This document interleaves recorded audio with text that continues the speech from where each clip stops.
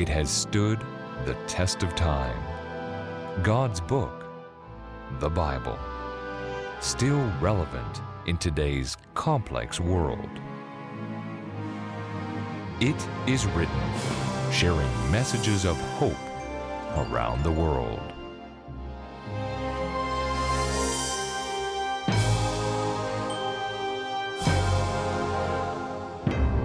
There's a story told by the great literary giant of Russia, Leo Tolstoy. He tells the story of a man by the name of Pahom. Pahom lived in a little village, and there in that village he had a little farm, and he had his whitewashed bricked house. And there on that little farm he enjoyed the fruits of his labor. But one day while Pahom was out in the field and he was working, he pondered and asked himself the question, how much land does a man need? As he began to contemplate that question, how much land does a man need? Through the grapevine, he learned of a people called the Bashkirs. Now, the Bashkirs lived in a picturesque place, and they had lots of land. But the Bashkirs were going to be doing something special with their land. They were going to be giving away a portion of their land. So Pahom learned of how they would do this. Here's what the deal was. For 1,000 rubles, which was a lot of money at the time, you would give it to the Bashkir tribe, and then you would have the opportunity at sunrise to begin a journey with a shovel in your hand. And every 100 meters, you would dig a hole and drop a stake. And you had until sunset to make a full and complete circle and end up back where you started. Whatever you could do in that approximately 12 hours, that would be your land for 1,000 rubles. So one day, Pahom made a visit to the Bashkirs, and there he met the chief, and he gave the chief 1,000 rubles. And the chief said, okay, Pahom, here's what you need to do. Here's your shovel. Here are your stakes. Now go claim your land. And so Pahom dashed, and every 100 meters he would dig a hole, drop a stake, dig a hole, drop a stake. It got to about noon, and Pahom said to himself, I need to start turning back so I get there in time. Because you see, if you did not get there in time, you would lose your money and you would get no land. But just as Pahom was about to turn, he noticed this beautiful lake. And he noticed the woods behind the lake, and he said, surely I need this lake and I need those woods to provide heat for me in these long winters. And so he hurried around the lake. He dug a hole every 100 meters, dropping a stake. And he was pushing himself. He was pushing himself and pushing himself. And then as he was getting ready to turn back, he saw this meadow with a little babbling brook running through it. And he said, oh, I certainly need the babbling brook. I need that meadow. And so he pushed himself and he pushed himself, digging every 100 meters, dropping a stake, digging every 100 meters, dropping a stake. And as he pushed himself, it was one of those moments. Have you ever had one of those moments when you've been running or working hard and your chest starts to hurt because you've been working so hard? And Pahom was huffing and puffing, and he was running, and he was noticed the sun was setting. And he could see in the distance the chief. And he began to run even harder and harder. And he would dig every 100 meters, drop a stake. He passed the woods. He saw the chief of the Bashkirs off in the distance. He knew that he would make it. He would dig that hole every 100 meters. And as he finally arrived to the chief, he fell down in exhaustion. And all the Bashkir people were cheering. But then they noticed Pahom was not moving. And they turned Pahom over, thinking he had only been exhausted. But Pahom was not breathing. You see, Pahom died out of exhaustion. And Tolstoy ends the story with this question: how much land does a dead man need? And the Bashkir people answered that. They buried Pahom in 6 feet of land. You see, Tolstoy wrote this story as an allegory of what is happening in society, today. Some of you remember when the word multitasking did not exist in the dictionary. But we live in a society where we drive and shave and eat and talk on the phone all at the same time. We live in a world where we are pressed by the stresses of society and the stresses of the world in which we live. And it leaves us asking the question, is this really what God intended for our lives? The devices we have are supposed to make our life easier and more efficient. And we live in a world where one device is not enough. We have a smartphone, a tablet, a laptop, so on and so forth. Dear friends, we live in a society where there is no rest. Just press forward. Statistics tell us that this year 1.3 million Canadians will live with heart disease. Over 350,000 Canadians will be hospitalized with heart disease or stroke, and 66,000 Canadians will die this year of heart disease and stroke, with the major contributing factor to it being stress and anxiety in which they live. Dr. Nisa Goldberry of the New York University School of Medicine says this: chronic anxiety can significantly increase the risk of heart attacks, at least in men. There's a correlation between the heart and the mind. In an interesting study, 25% of Canadian workers actually say they have high stress and anxiety in their jobs. 3/4 of Canadian workers indicate that they experience some type of stress. And when we talk about stress, we're talking about unhealthy stress. So here's the question I ask: is this really what God intended for us? Or does God have the ultimate answer to the problem of stress, anxiety, tension, and worry? Today, we're going to take a journey back in time. Almost 2,000 years ago. 2,000 years ago, the book of Revelation was written. Revelation's last day message, the true Jerusalem factor, calls out to us that Jesus, who is in the temple in heaven, has placed before us a solution to the frantic pace of the 21st century. It is a call to rest. Rest in our Creator. The Apostle John, writing from that rocky crag of an island in Patmos, in Revelation chapter 4, he witnessed the throne room of heaven, and this is what he saw. You are worthy, O Lord, to receive glory and honor and power, for you created all things, and by your will they exist and were created. You see, creation is a powerful concept. It should not surprise us that in the 21st century, there is a great pushback from the concept of creation. But in the Bible, creation, this powerful concept, leads us back to the one who made us, and it gives us security and rest in His love and in His care.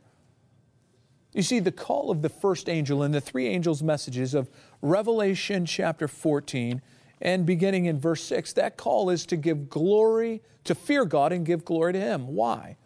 And then the Bible says, for the hour of His judgment has come. This is the final key of the Jerusalem factor, and the reality of judgment is taking place in the heavenly sanctuary. Then the verse goes on to say, and worship Him who made heaven and earth, the sea and springs of water. You see, the call of the final days is a call back. Not just to be ready because we live in a time of judgment, but it is a call back to the worship of the Creator. So how do we worship the Creator of heaven and earth and find rest and security in Him? We need to go back in time, to the very beginning of time. Let's go back to the very first book of the Bible. Go back to Genesis. There in Genesis, it records the creation week where God made the heavens and the earth and all that in them is. And He makes the trees, the plants, the water, all of those things. And then on the sixth day, the Bible says that God said this: let us make man in our image. In the image of God, He created him. Male and female, He created them. Creation is a powerful concept because it connects us with the one who made us. In a world that says all of this we see around us, all of this is just the result of some grand accident, God puts the brakes on and says, no. Wait just a second. I made you. I formed you. I thought about you. You were by design. The Bible says that God knew each of us before we were even born, while we were yet in the womb. That creation week, God made everything perfect. The Bible then tells us that God did something on the seventh day. He didn't create any objects, but the Bible says in Genesis chapter 2 and verse 2 these words, "And on the seventh day God ended his work which he had done, and he rested on the seventh day from all his work which he had done." Now let me ask you a question that seems rather obvious. Did God rest on the seventh day because he was tired? No. God doesn't get tired. God rested on the seventh day with a specific purpose. What did God create on that sixth day? God created mankind on the sixth day. And then the Bible says he rested on the seventh day. Why? Why was it that God rested on the seventh day? Because God was able to understand that man would need a specified period of time in which he could reconnect with the Creator. So God created the Sabbath, a window in time in which man could be revived, restored, and recreated, so to speak, in the presence of his Creator. The Bible then says that God did something very special to that seventh day. What did he do? In Genesis 2:3 it says, "Then God blessed the seventh day and sanctified it, because in it he rested from all his work which God had created and made." The seventh-day Sabbath given at creation was to be God's perpetual reminder of our roots.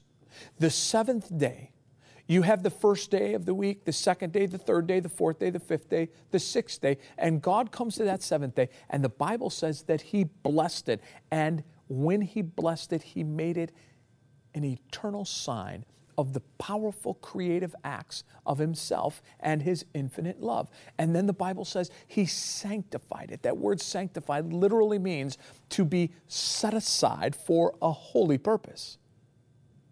And the Bible then says that he rested. At creation, God placed a 7-day cycle into the very fabric of our being. Now let me pose a few questions for you.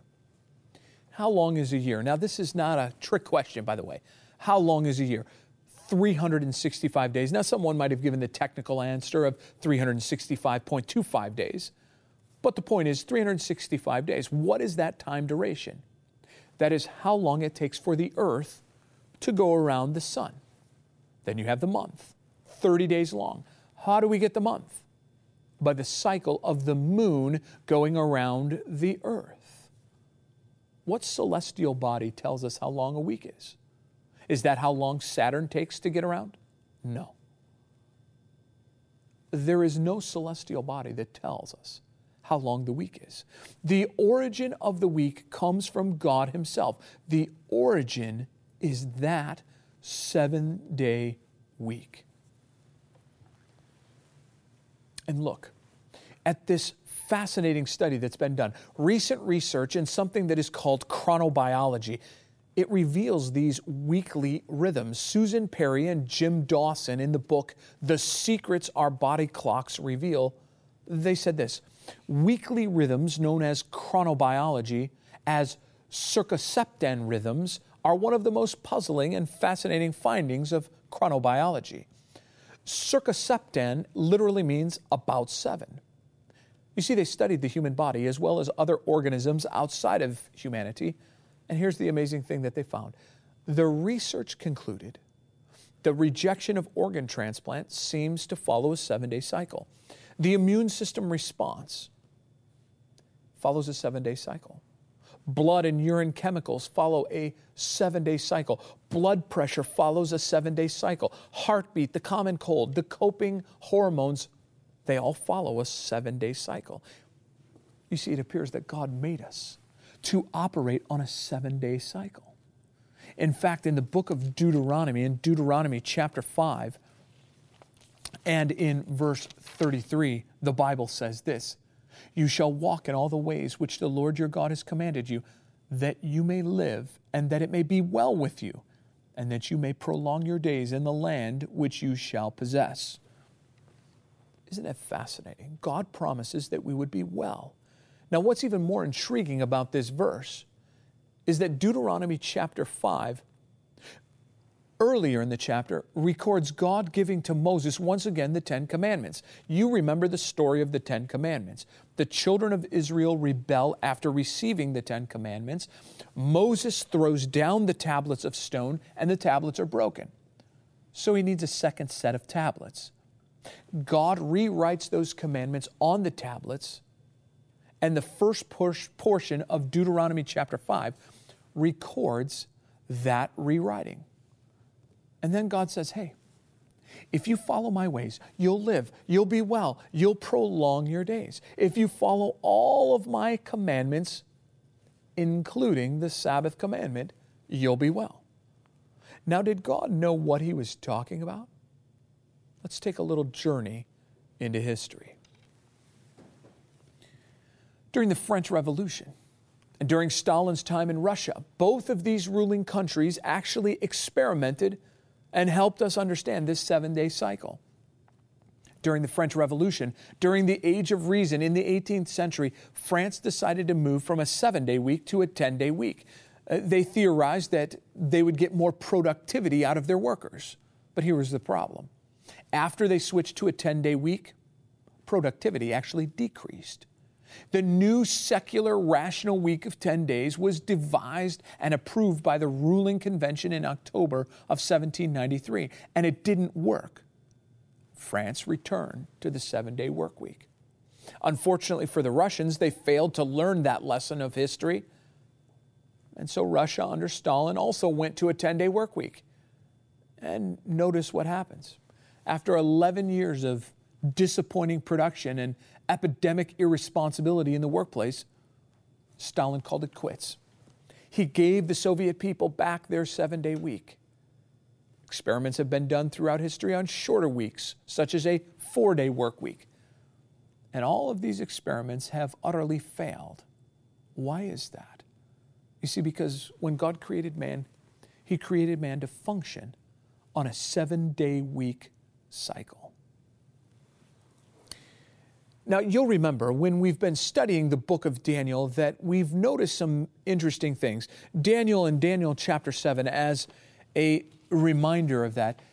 Speaking of a power, a little horn power, a religio-political entity, this is what he said about that power. He shall speak pompous words against the Most High. He shall persecute the saints of the Most High and shall intend to change times and laws.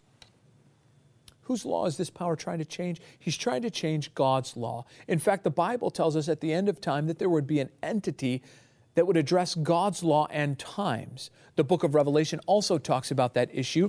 Revelation chapter 13, beginning in verse 3, talks about the very same issue. And all the world marveled and followed the beast. So they worshiped the dragon who gave authority to the beast. And they worshiped the beast, and he was given a mouth, speaking great things and blasphemies. He opened his mouth in blasphemy against God to blaspheme his name, his tabernacle, and those who dwell in heaven. It was granted to him to make war with the saints and to overcome them. All who dwell on the earth will worship him, whose names have not been written in the book of life of the Lamb, slain from the foundation of the world. And here is the key that we must not miss in the context of this study. The key issue at the end of time, as outlined in the book of Revelation, is not where war will break out, or who will be involved in that war, or how that war will be administered. But the key question that the book of Revelation addresses is, who will we worship? Many people are looking for a rebuilt temple in Jerusalem, and friends, that may well happen, but the true Jerusalem factor is this: to look up to the heavenly Jerusalem, not the literal Jerusalem, and there we find Jesus, our high priest, the one who we should worship. The book of Revelation presents two entities, There is the dragon. Who is the dragon? The dragon is Satan. And then there is the Lamb. Who is the Lamb? Jesus, the one who dwells in the heavenly sanctuary. The book of Revelation presents two cities, the city of Babylon, the city of Jerusalem. The book of Revelation is all about choice. This is what the book of Revelation is all about. A choice on who will we worship. In the Garden of Eden, when God created mankind, He gave mankind the seventh day Sabbath as a reminder that we wouldn't forget who the Creator was, that we would worship the one who made the heavens, the earth, and all that in them is.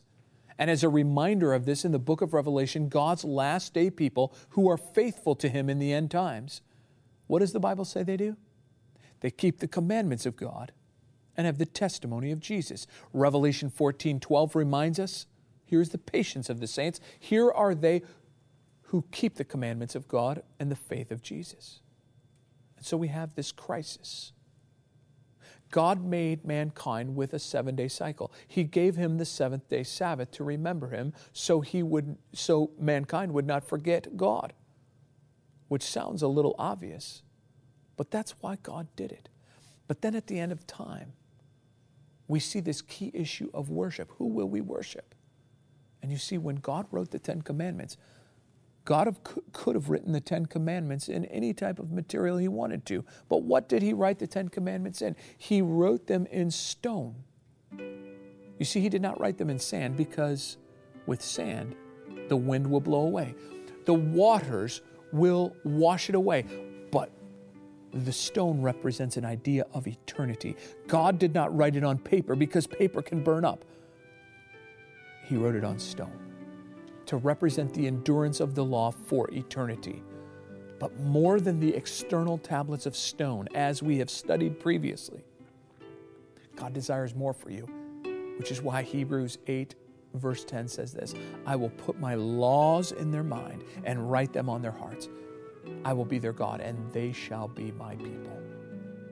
Today, God has made plain that He loves you, and He loves me, and He has not forgotten us, and He desires that we would not forget Him. Do you desire to walk with Him? Do you desire to experience full rest in Him? He came to this earth to die for you so that you might live. And today He invites you to live fully in Him. Today He invites you to experience the law of liberty and experience keeping the Sabbath holy. And it shall be well with you as you are in Him. Heavenly Father, we thank You so much that You have given us the Sabbath as a day that we can rest in You. We pray this in Jesus' name. Amen.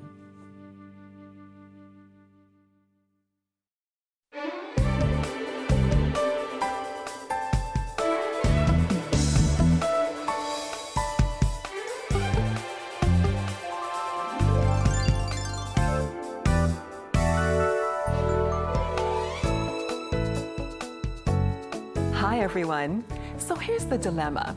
You want to eat healthy, but you feel it's going to be expensive. Well, I've got good news for you. Eating healthy can be very low cost. With careful planning and preparation, you can stretch your food dollar and still buy wholesome, nourishing food that tastes great. Here's how to do it. First, avoid buying convenience foods. They tend to be more expensive because the more that's done to food before you buy it, the more you pay. Preparing food from scratch will help stretch your dollars. And buy foods that will give you more bang for your buck. For example, purchase beans and vegetables like potatoes and carrots in bulk. Also, purchase fruits and vegetables that are in season. For example, buy strawberries in early summer, peaches in midsummer, and pears in the fall. For more information on in-season produce, visit the Foodland Ontario website. On the Forks Over Knives website, I read an article where the author was able to live on a budget of $1.50 per day for 5 days by purchasing only potatoes, carrots, brown rice, brown lentils, brown rice pasta, tomato sauce, and oatmeal.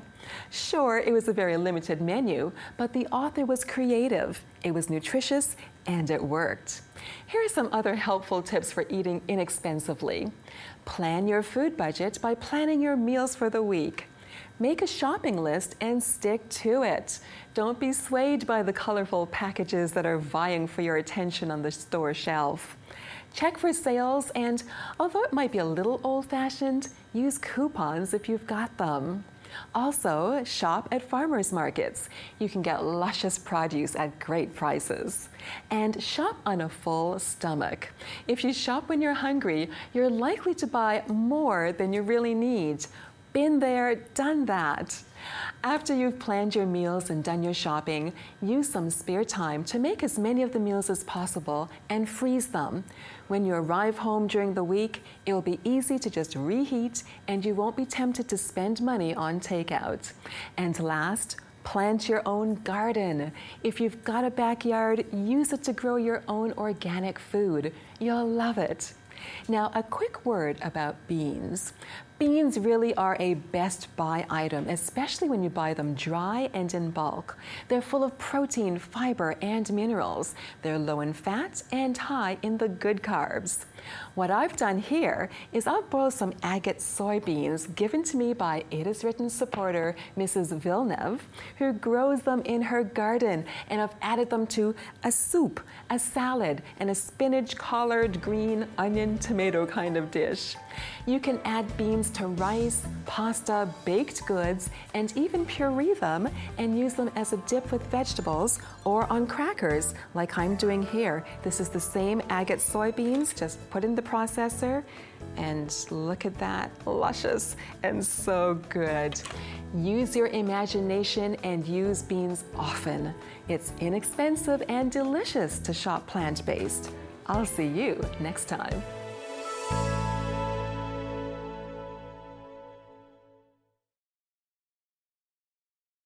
My dear friends, God created a day that we could remember Him and draw near to Him. Today, I'd like to offer you for free a magazine called A Day to Remember. There you can learn more about the Sabbath and drawing near to Jesus during that time. In addition to that offer, I'd like to offer you the full set of the Jerusalem Factor. You can have all 8 episodes in 2 DVDs for any size donation. Here's the information you need for today's offer. To request today's offer, just log on to www.itiswrittencanada.ca. If you prefer, you may call toll-free at 1-888-CALL-IIW. Or if you wish, you may write to us at It Is Written, Box 2010, Oshawa, Ontario, L1H 7V4.